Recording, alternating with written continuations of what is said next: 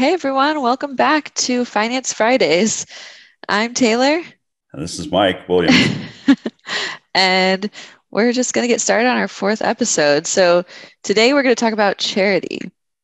Last time we talked about markets and the election, but now we're kind of trying to get your thoughts on charitable giving strategies. And amazingly enough, we're coming down to the end of 2020, and our clients are really starting to think about their tax strategies and, more importantly, the different causes that they're passionate about. This is kind of the time of year where people start to say, okay, well, what am I going into at the end of the year? Maybe if you have a religious background, you're thinking, oh, I would like to gift to someone. I think that weather's getting cold. I want to be charitable, friendly. Mike, what are your thoughts? Is this year any different with like the pandemic and everything? What's your outlook? Well, thanks for scheduling this, Taylor. I'm glad we were able to do our fourth episode here, even though we're neither one of us are in our home and we're making the best of this technology. I do think this year is different in some ways, but I think we should back up and talk about charitable giving generally. Whether because we obviously have clients who do it for tax purposes, and there are people who we have clients who are doing it for they really believe in the cause, and certainly some of both. But we should kind of back up and talk about the benefits of charitable giving. What are your thoughts on charitable giving generally? Well, I mean, as many of you probably already know, I'm in my 20s, so I'm in an interesting position where I feel, oh, I'd love to give people money. Like it would be great if I could give like $10,000 or something, but that seems like a big chunk of just my overall net worth. So for me, it's weighing, okay, well, if I'm giving $100 or $200 here and there, is my money going to make a difference? Is my money going to make a difference for my personal taxes? And would I be more helpful if I gave more of my time? Which I know you and I have also discussed, your time is worth, like, the value of your time is also could be denominated as well. Well, and that I think that's partly why I wanted to have this kind of preliminary conversation about it. And hopefully people will find this interesting. Because again, we're from different generations, and we have a different net worth and so forth right now. And um, so, that point about value of time. I mean, I think we both agree that there's nothing more important than the time we have, right? Each Yeah. individual can say, okay, I have a net worth of X, X dollars or X thousands of dollars or X millions of dollars, but that's not going to do them any good when they're gone. You got a Yeah. limited amount of time on earth here, and you want to make the most of it. So the most valuable asset any one of us has is their time. And that should be taken into account when someone's deciding, they wanting to invest their time in whatever, their job, their family, or a charitable organization they're volunteering for.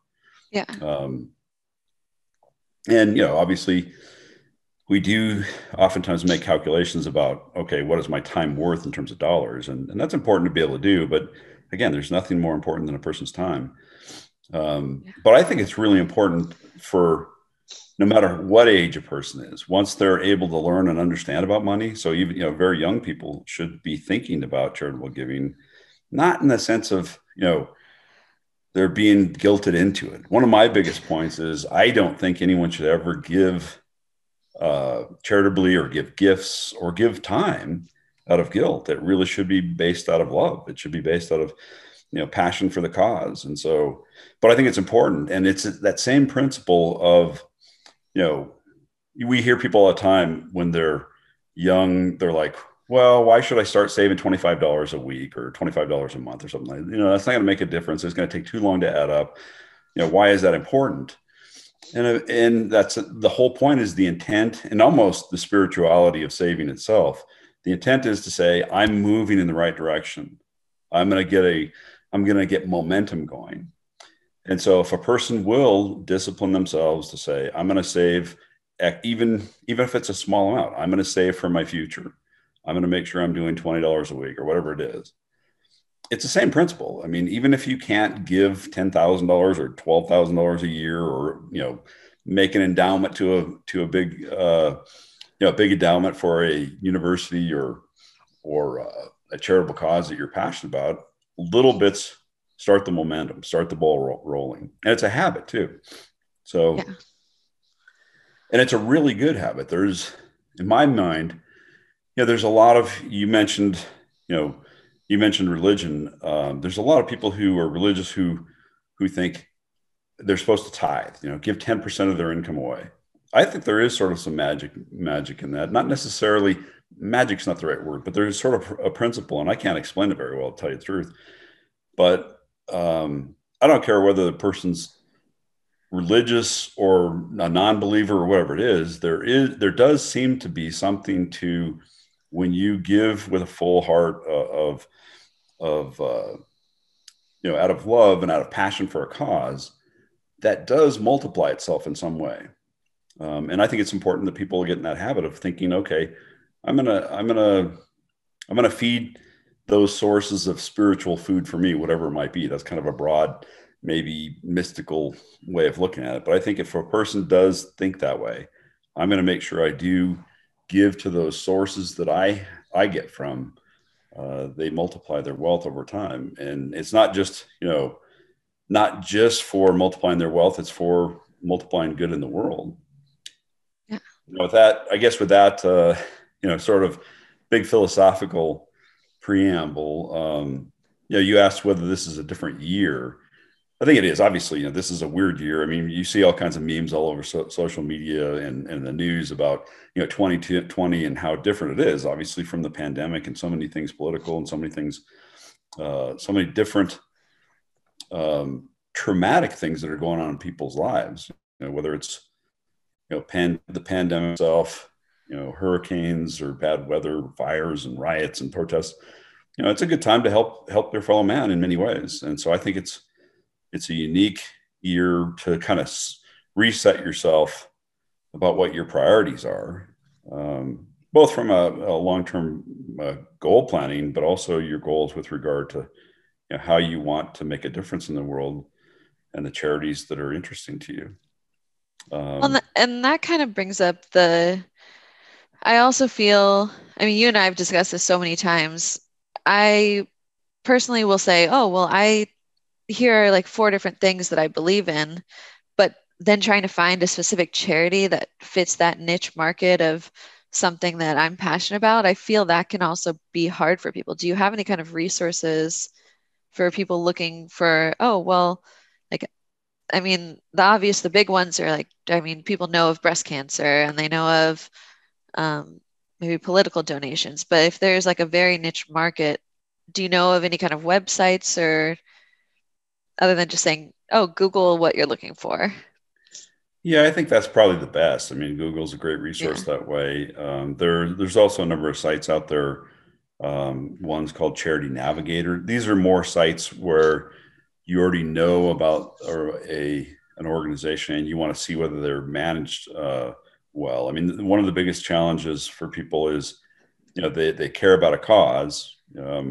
Let's say, it's cancer or diabetes or something like that. They care about, helping people who are going through that health challenge, but they're wondering, does this organization actually take my money and just, pay a lot of administrative overhead, or does it go to the cause I care about? And that's what Charity Navigator is about. And there's a number of them out there like that, but you can do research on that site or those sites to figure out, which particular causes you do care about. It can kind of be a brainstorming place. But if generally, something you're passionate about, I think, as long as you put that into a Google search bar or a DuckDuckGo or Bing search bar, don't want to feed Google too much. They already dominate, right? If you don't go down that path. But you could search for something the cause and / charity, and you're going to find some people out there that are doing something in your area of interest. And if they're not, then maybe you should be the one who takes it up and say, okay, I'm going to be the one who starts this charitable cause. Okay. So. Yeah. Well, and just personal question. I know I do have some notes of some ideas that I want to discuss with you.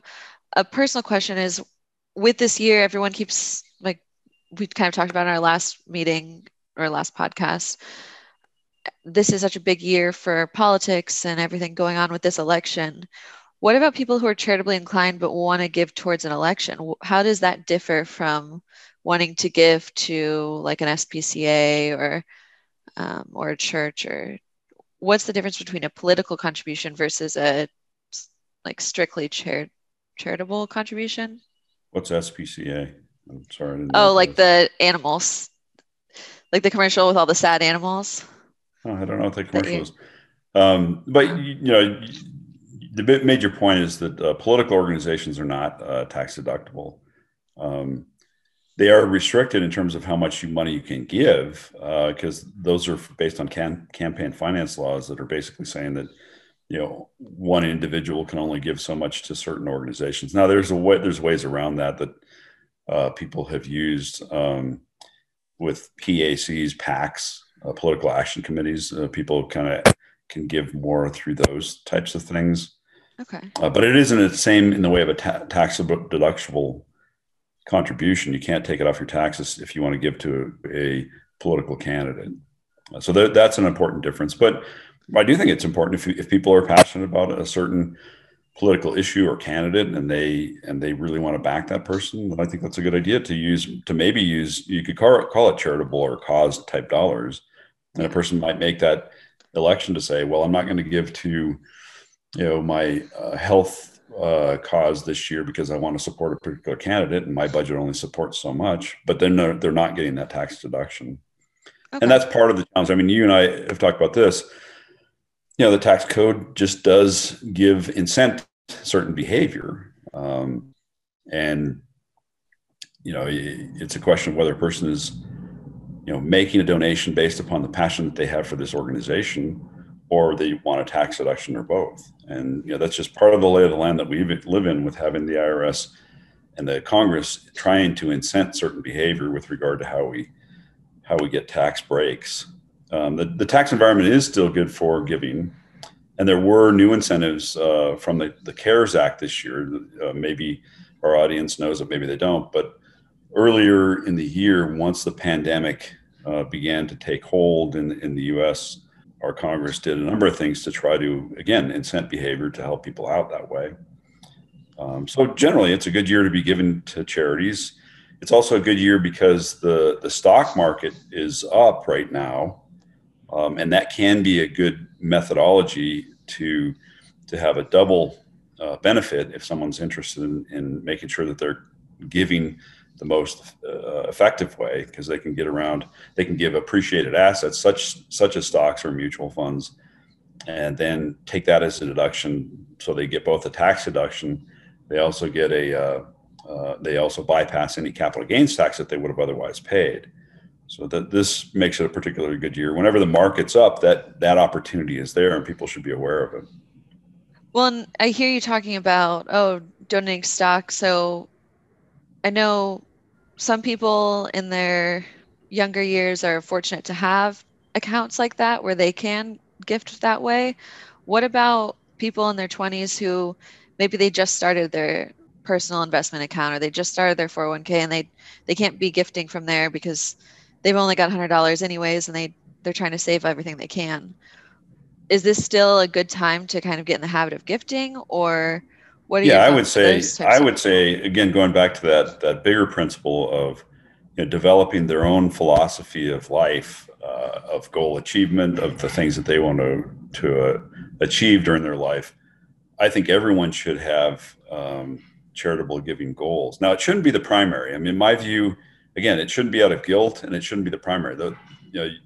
This is again my life philosophy. You should live your life for yourself and live the best life you can in a long-term, rational way.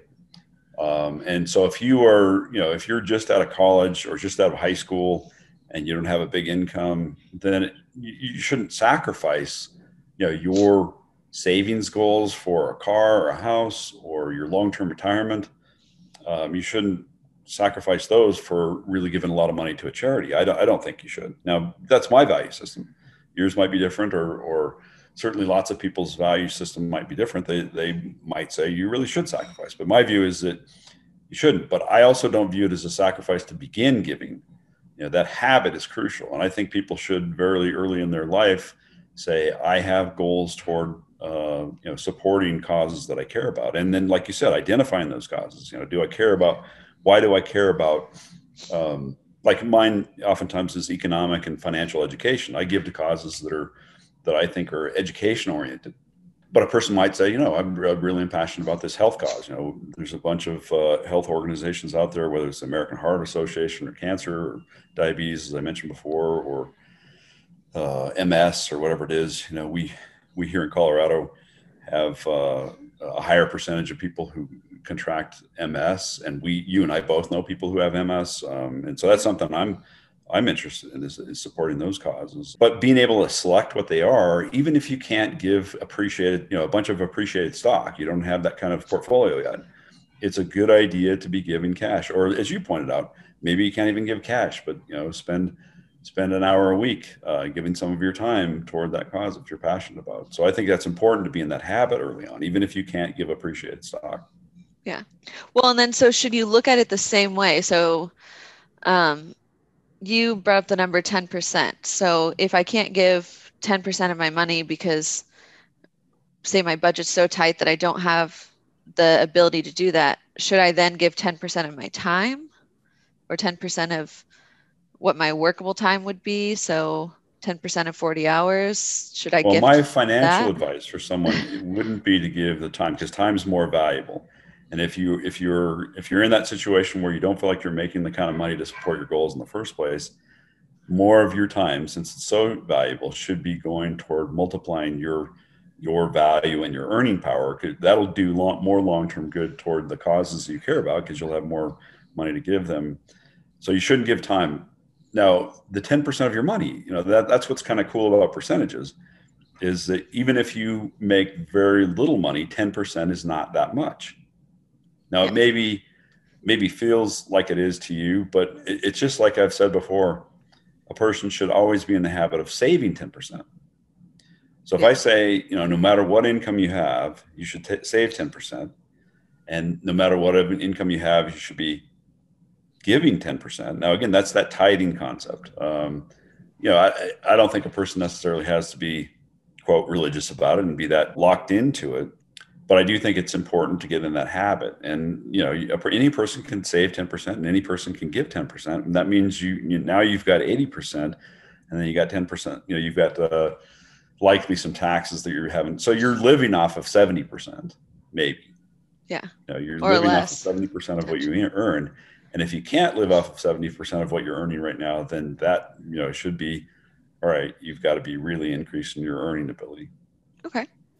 So kind of talking about everyone should do charitable gifting, and not necessarily that you need to gift. If you can't gift 10% of your income, you should focus more on growing your income so that you can give 10% of your income. Yeah, You does that can make gift your sense to you? Do time, you but buy not. that? I think that makes sense. I don't think, if I'm talking about the whole entire world, I don't know that everyone, I don't, like, if I was working at Taco Bell right now, I don't know that my growth rate could go there. I guess you'd have to make a job transition in order to maybe get Well, at and that that's true. I level. mean, that's the thing is, I think people are delusional if you think Taco Bell is a long-term career. Now, maybe it is for somebody, and maybe they can't afford to give much or at all. I mean, again, I believe, if you're making $8 an hour, can you set aside 80 cents an hour? I think you could. Now, this is where it comes in, where people don't necessarily want to, they have conflict, and they don't really want to live their values. They say, giving is important to them, but maybe it's not, and that's okay, right? They get to decide. Yeah. I just know, I know from observation, my own personal life and watching lots of clients, people who started with very modest means, maybe not at Taco Bell, but certainly, I don't know if you started in like retail or fast food. I definitely did. I was doing, minimum wage janitorial jobs and fast food jobs when I first started working, and began to apply some of the principles we talk about with regard to saving and giving. And every time a person does that, they do multiply their value. And it's partly because of the thought process. It's the thinking that goes into it, and it's the pain as well. It's not, not necessarily suffering, but the pain of saying, well, I have to prioritize. I can't just spend all of my Taco Bell earnings on whatever I want. I have to think about that differently. So when someone does that, they naturally say, well, I want to have a better life. And they decide, well, I'm going to be the manager of the Taco Bell, or I'm going to leave Taco Bell and go on to a different job where I can actually earn more money and provide more value in the world. Yeah. Well, and I think it's also similar to what you and I have talked personally and with clients about is it's the same thing as the saving.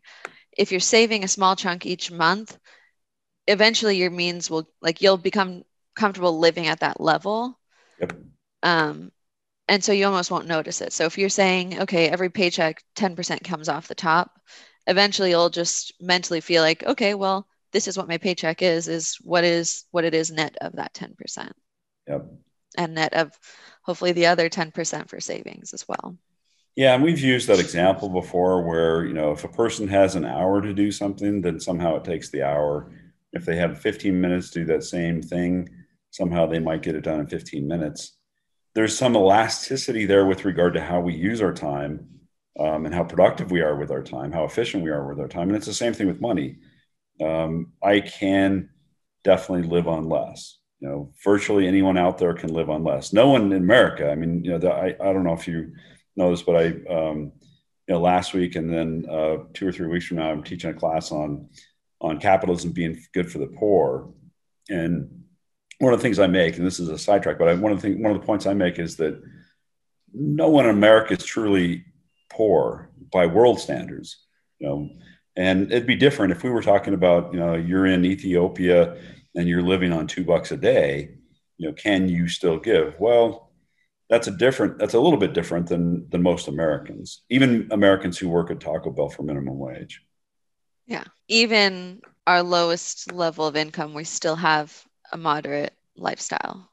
Well, even when you say moderate lifestyle, that's even understating it. I mean, by historical standards, most people in America who are under the American poverty line, who are qualified as poor in America, have lived richer lives and live richer lives than the wealthiest people throughout human history, right? I mean, yeah.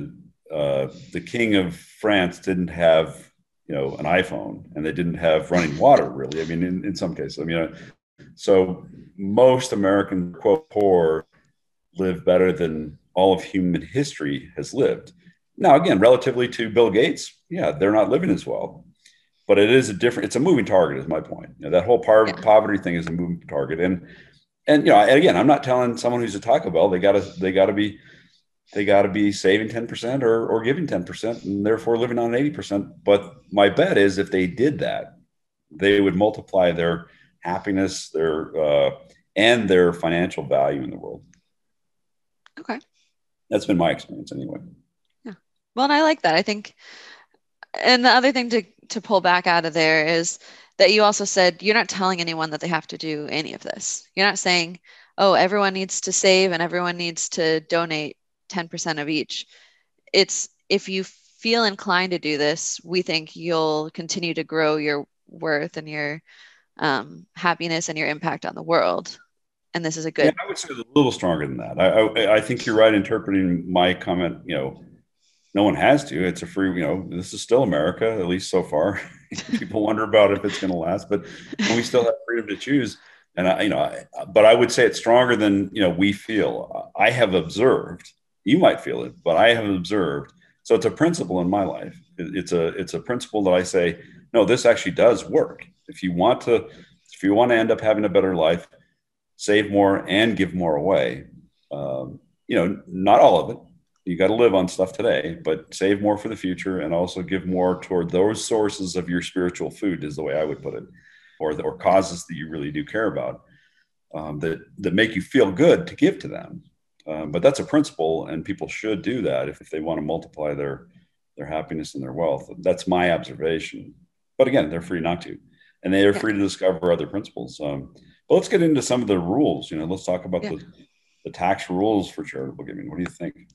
Yeah. So what's the annual deduction this year? How much can I gift? I know with the CARES Act, there's been some change as far as how much you can give, and you don't necessarily have to, because I know traditionally you have to, if you want to look at it from a tax perspective, you're trying to get your donations and your medical expenses and all of that over the itemized limit. And so I know this year there's kind of an extra little threshold outside of that as well. So do you Yeah, want to kind of dive into that? so the CARES Act gave everyone $300 additionally that they don't have to qualify for any kind of itemized deduction, and that's a good thing for the people we've been talking about. Now we'll shift to more of our, the majority of our clients who have some wealth and are trying to make decisions based on, both their passion and their causes, but as well as their tax return. Yeah. And the annual deduction is 60% of their adjusted gross income can be given in cash. Most of our clients don't give anywhere close to that. 60% of your adjusted gross income can be a bit, a large number. But you can also give 30% of your adjusted gross income in non-cash, or if you're combining the two, cash versus non-cash, you can give a 50% of that number combined. Now, the issue you mentioned before about, if you're itemizing, then you can do 100% of your adjusted gross income. And that's 24K, right? If we were doing a video version, you guys could see I'm pulling out, we have this note card that we give to all of our clients, and it has all of the just tax laws and limitations. I'm trying to see. Yeah, so it's standard deduction. Yeah, so it would have to be in order to itemize, you'd have to have an amount that's over the standard deduction. So if you're a single person,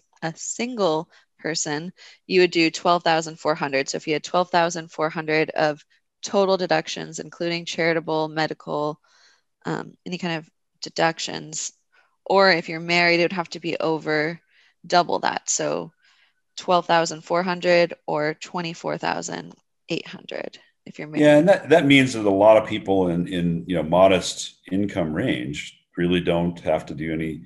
It's sort of a simplification thing, and in the spirit of that, I agree with it. They're basically saying to people, we're going to make it simple. You're going to get a pretty big deduction anyway, a standard deduction, rather than having to keep track of all this stuff. So lots of people, who are under that threshold in terms of contributions or other itemized deductions just won't be doing that.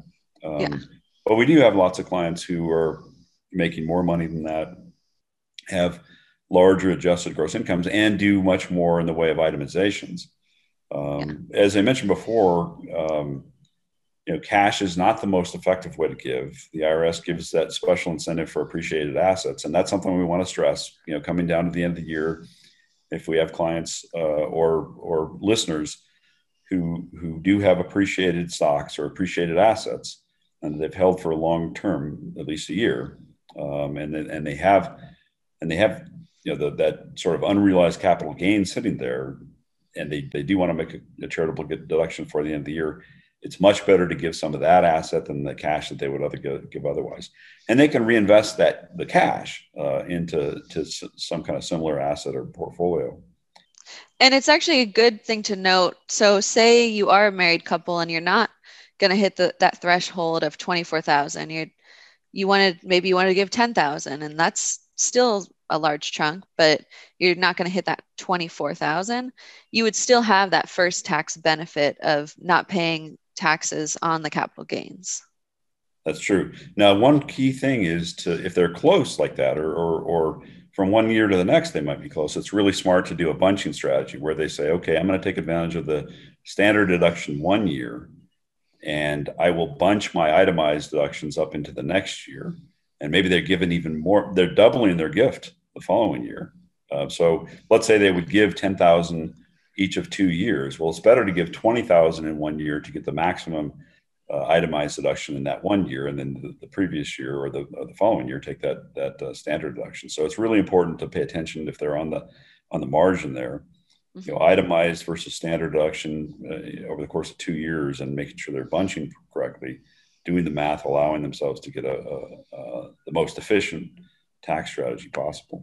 Well, and then what about donor advised funds? If anyone's read an article on the CARES Act and they're trying to figure out what all the details are as far as charitable gifting, the word donor advised funds comes up quite a bit.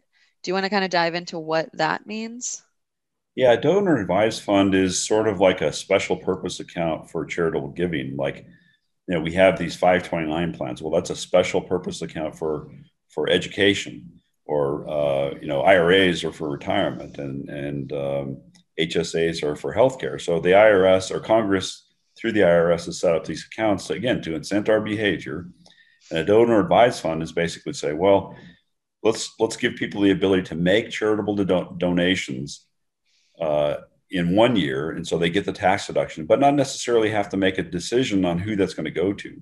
They can accumulate money in this donor advised fund, and have it point to a charitable organization later on, but having gotten the charitable deduction in one year, or each year that they make that donation. It's kind of like it's an answer to it's like a mini foundation.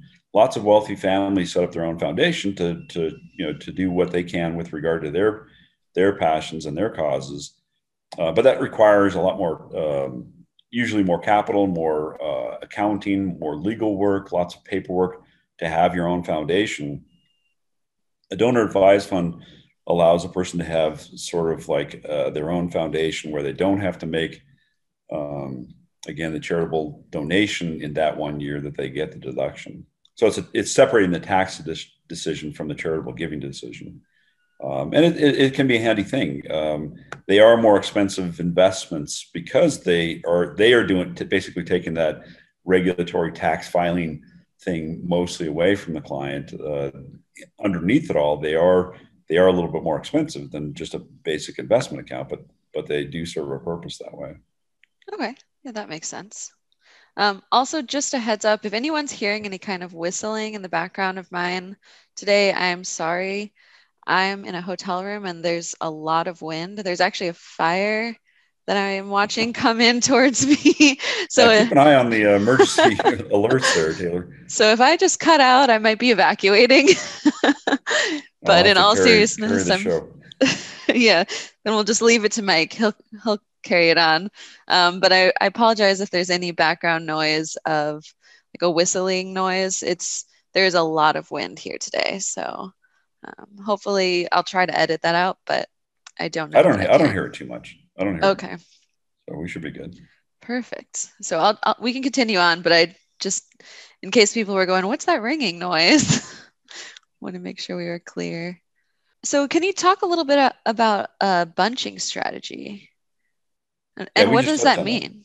Well, we just touched on Bunching. it. It's basically saying, Oh, the okay, 2 years. I'm going to accumulate my itemized deductions if I can, especially with regard to charities, into the following year. And you can do this as well. I mean, itemized deductions include certain real estate taxes, right? Yeah. So if I'm paying taxes out of my home, well, the newer tax law said, there's these higher thresholds. So to meet the higher threshold, what you do is you say, okay, I'll try, if I can control my real estate taxes, I'll push them into January, and then December, the following December. So I get 2 calendar year taxes, even though I'm basically taking care of my taxes for of 2 years. I'm pushing them into 1 calendar year.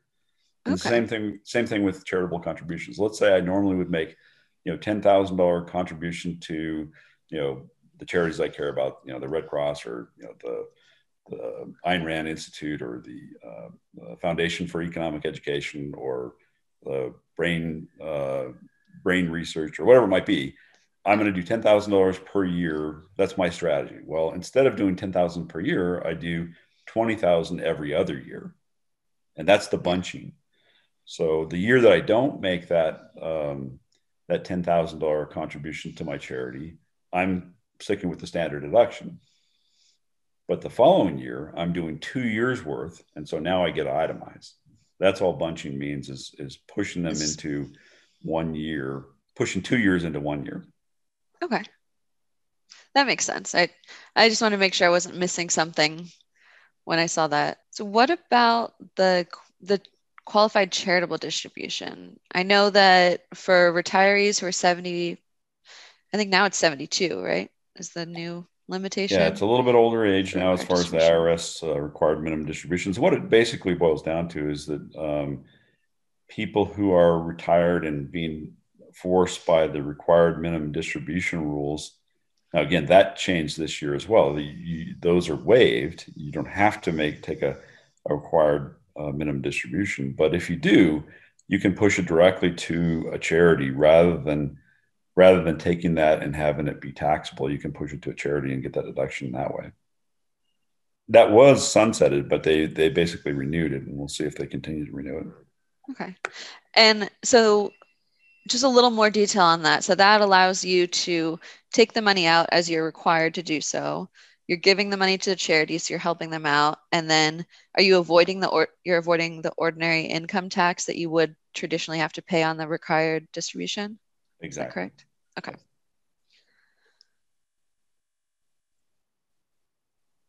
So we've talked about our crystal ball. We have our little purpley blue crystal ball in the office that we like to joke with clients about and say, "Oh, well, this is our crystal ball of what we know for the future." What are your thoughts as far as tax rates? I know we can't really know what's going to happen, but what's your outlook on that, or what would be your guesstimation?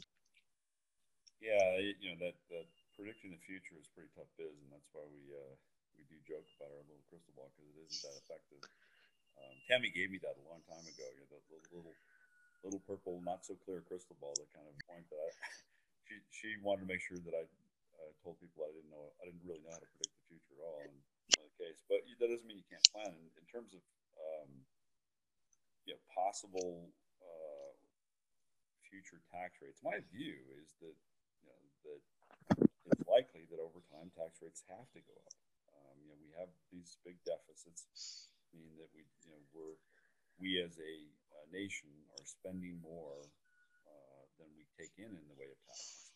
So we're accumulating debt, and if we want that debt to be paid back, and most people would say, yeah, debts should be paid back. We can't just default. The U.S. can't default on its debts. Then we have to take in more taxes, and that means potentially higher tax rates in the future. And so that's my bet, and that's partly why we have a more nuanced position about paying taxes now versus just deferring. It used to be when I was first starting in this business, the rule was, defer as much as you can.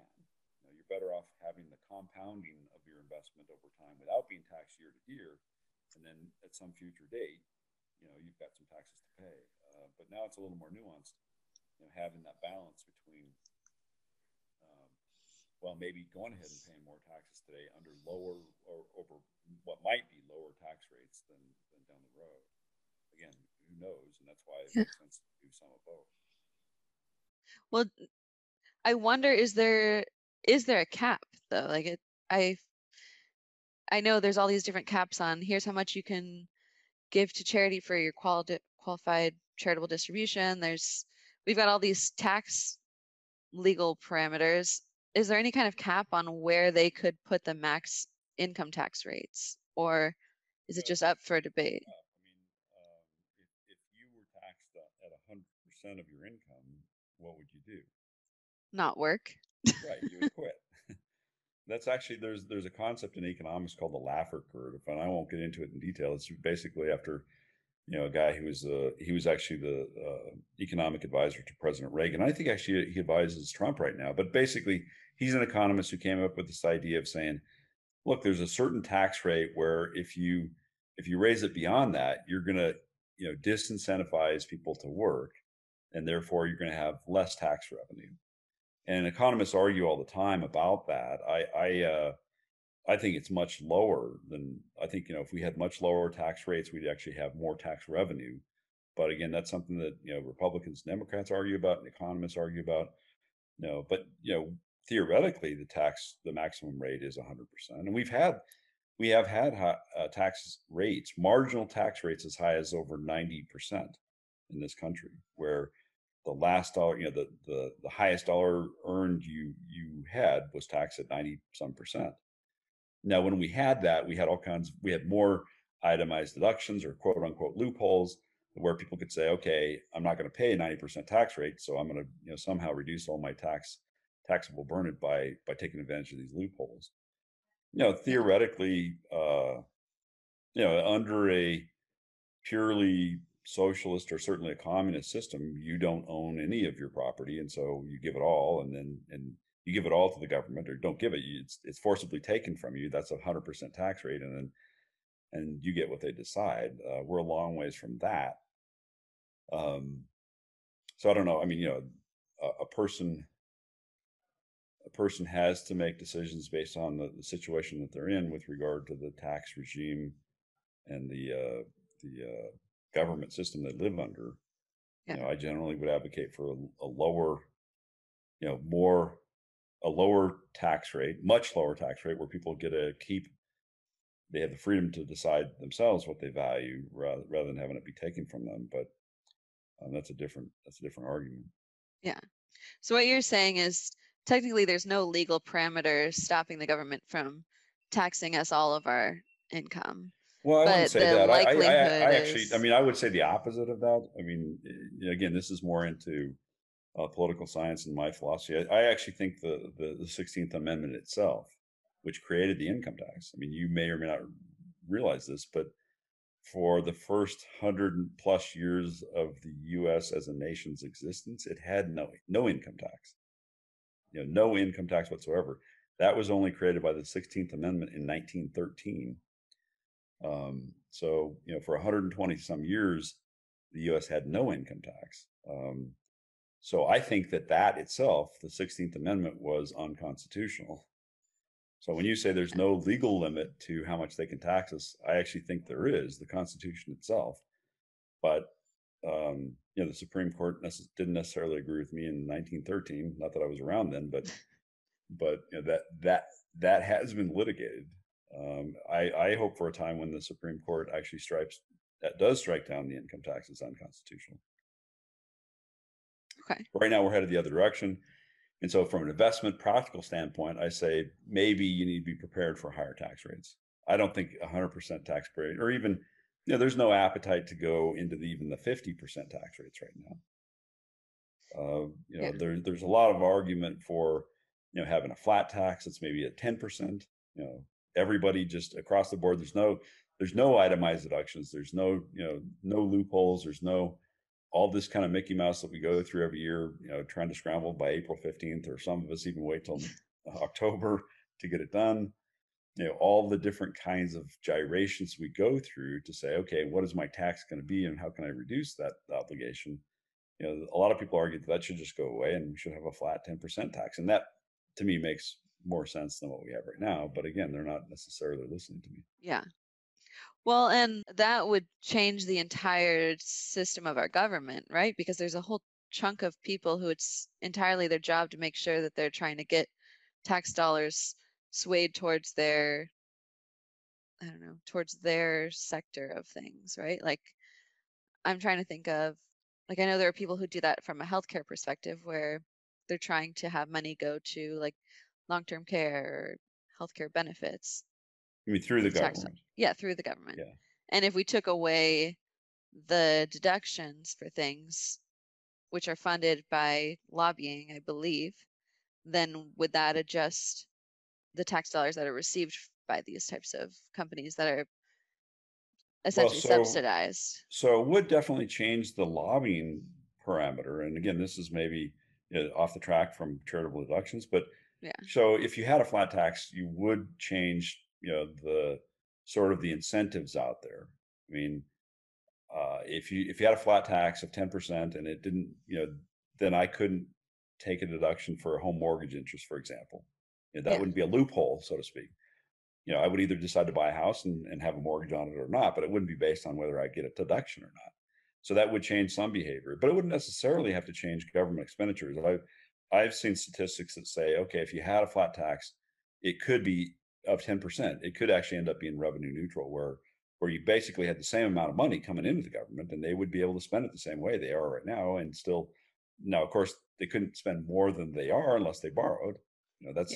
That doesn't change. I mean, if you're going to just if you're a regular person or a government, you ultimately can't spend more than you take in without borrowing. Now, the big difference is you and I and no business out there can print money. But printing money is just borrowing from the future, right? Yeah. It's inflating and causing some distortion, but I mean, just to answer your question, I think there's a good argument that a flat tax at some rate, maybe it's a little higher than 10%, but at some rate would be revenue neutral on a total basis, but it would change people's incentives. And, again, I don't think the government should be in the business of trying to incentivize behavior. You know, Yeah. it's my life. Well, and It's your this life. You is, can be able to decide what you want to do with your money. yeah. Well, and this is probably even further off of charitable conversation, but I have a follow-up question. How does that, and I don't know if you are aware of tax code internationally, but does Europe have the similar issue? Because I'm thinking, okay, well, right now we also have, when people are saying, okay, well, the double benefit of doing charitable gifting out of their investment accounts is they're getting rid of the taxable gains, the capital gain tax treatment. If you did a flat tax, how would that impact capital gains treatment for things? Well, again, the proposal, and it's interesting you bring that up about other countries or international. I actually spoke on this. The largest audience I ever spoke to was in Athens. It was over 1,000 people, and it was about the issue of international tax harmonization. I don't know if you know that term, but it was basically saying, and there are governments around the world who are trying to say, we don't want to compete on tax rates. We don't want to give incentives for people to leave our country, or businesses specifically to leave our country, and because there's some other country that has a lower business tax rate. Yeah. I'm actually in favor of tax competition. I thought it was great a few years ago. Ireland had reduced their taxes and regulations a bunch. They brought in a lot of international companies to say they wanted to be domiciled there or operate there, so they would pay lower taxes, and that really helped their economy a ton. Ireland really exploded in terms of being a much more dynamic economy because of that, and I'm in favor of that. The whole idea of um, if you're going to pay a lower tax rate somewhere else, I think it's a good thing to say, okay, let's let countries compete based on tax rates, having lower tax rates, because people want to go to where there are lower tax rates. Would that eliminate capital gains taxes? If you had a flat tax, it would. That'd be the whole idea, is that you're saying we're going to get rid of capital gains tax and mortgage deductions and all kinds of loopholes, all the different things that people think about or businesses think about in terms of how do I reduce my taxes. Yeah. You've heard before, probably, at least I have, and again, I've seen a lot more tax law changes than you have. But every year or every 2 or 4 years, you often have heard people say, politicians say, I'm going to cut your taxes. Now, this year is different. You have one candidate who's saying they're going to cut your taxes again, and one person who's saying, no, he's going to raise your taxes, because he's saying to be responsible, we have to have more income. That's a different argument, but a lot of times they'll say, we should have a simpler tax code. And I think most everyday American agrees with that in concept. Why do we have all these complications? Why do I have to, why do I have to spend a lot of money with an accountant, and why do I have to do all those kinds of things to try to figure out what I owe the government? Why not just make it in fact, some people have said, your tax return should be like the size of a postcard. What did you Yeah. make? 10%, it goes to the government. Pretty simple. And I think that would actually be really, if you could do that, it would be really healthy for the economy, but it would eliminate that strategy. It would eliminate all the things, a lot of the things that we actually advise people on. It would eliminate. It would say, no, we don't have to pay attention to tax reduction. But remember, I mean, and this is in concept, that would be, in my mind, a very good thing, because some of the brightest people in the world, some of the most creative, smartest minds in the world spend their time, the majority of their productive life, trying to figure out how to reduce taxes. Yeah. And if you could have that productive ability saying, no, we're not going to do that anymore. If you unleash that productive ability doing something else, that would be a net positive for all of us. If you had really bright minds not worrying about, how am I going to reduce my tax bill, but how am I going to be positively employed and productive, that'd be a huge thing for all of us. Yeah. No, I agree with that. I'm just, I guess, like kind of philosophically considering, oh, how would that change society? But I Yep. I do think it would be both interesting to see and probably beneficial for society if we could just say, no, you're not getting a deduction for this, this, and this, but it also isn't going to take you a week to figure out how to do your tax return. It's A just week. flat. Everyone gets the same thing. Well, I How mean, I know about some people months? who, oh yeah, months. Okay, I thought you were saying a week was long. And it's like, well, I know No, some no, no, people no, will no. go through. No, I think most of our clients, and most of our clients aren't who they call tremendously wealthy people, and I don't know if you'd call me wealthy, but most of our clients spend lots more than weeks trying to accumulate, assemble, and then go back and forth between their accountants on, okay, what is my tax bill going to look like? I mean, most people in America today, and again, this might be because of the stage of life you're at, and maybe some of your friends are at that don't spend that much time at it, but there's a lot of time and energy that goes toward trying to say, okay, let me make sure I'm complying with the tax laws Yeah, and not paying any more than I really am legally obligated to. yeah, I agree. So with that, I mean, I know we're kind of going long here, and I think I want to reiterate the issue of I do think it's important, no matter where a person is at in life, to be in the habit of certainly saving, but also giving toward things they care about without guilt. Uh, we can help people. I mean, it's interesting. I have my own biases about where people should give money. I mean, I think there are certain causes that are really not only you know they shouldn't give money to, but they're destructive causes. But that's our own personal value system. But we can help counsel people on, well, if you care about this, then here's some ways to benefit that cause. But so that's the next step is committing to saying I'm going to be a giver. I'm going to be a charitably minded person. I'm going to be a philanthropist, even at whatever modest level I can. That's how I'm going to think. Um, and Yeah, then choosing the causes that I care the most about, and then figuring out a way, what's the most efficient way to do that, and how much can I afford? And I do think that issue of affordability is important. Are there other things that we should touch on with regard to the tax code?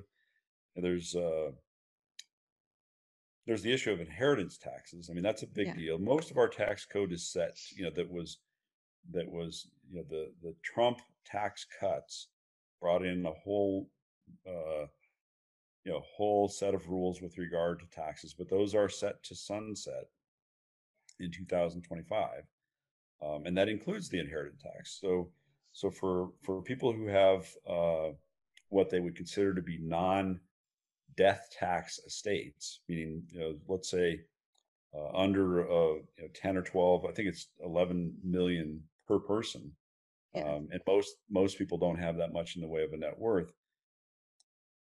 If they have under that, they still may be, in the next few years, subject to having a taxable estate, and that's something that we want to pay attention to is how that sunsetting will make a difference over the coming 3, 4, 5 years. yeah. Because it was about 5 million. I know when I first graduated college, I think it was like 5.4 million. I think it was like 5,432, something similar to there. Yeah, do you know what So it it was was about when I half. first came into this business? What? 600,000. So Six anybody who hundred had a thousand? anybody who had an estate over 600,000 was and died with that, they had to pay a 40% 50%. tax? Yeah, Oh, 40 50%. something percent inheritance tax, and that number has grown, and mainly because of small businesses and farmers, were really experiencing a lot of trauma. They would have to sell their business at a fire sale or their farm at a fire sale just to pay the taxes. The family who inherited a farm might have to be forced into because they didn't have the cash on hand. It wasn't like they had any money. They Yeah, had a farm that was worth over 600,000, but then they had to come up with the cash, and the only way they could come up with the cash to pay the taxes was to sell the farm. And because they had to sell it fast, well, it was cheap. someone have yeah, it would go cheap. It would be a fire sale type of thing. And so Congress recognized that and changed it to a much larger number. When it went into the millions, the a million plus, and then it went to 3 million, 3.5 million, and now we have 11.5 million in terms of that number. And again, that's a political argument. Should anyone have to pay? In a sense, they're paying double or triple because that's money that's already been taxed over the course of their lifetime. They have a net Yeah. worth that has to be taxed upon their death. That's a political argument, but we want people to pay attention to that because we do have clients who have substantial net worths. Maybe they're not wealthy, but substantial net worths that could be taxable in future years that wouldn't otherwise be. Yeah, definitely. And so on the same note of gifting, as we'd kind of discussed earlier, you can also consider inheritance. And if you are kind of on the margin there, is there any kind of family gifting you want to do?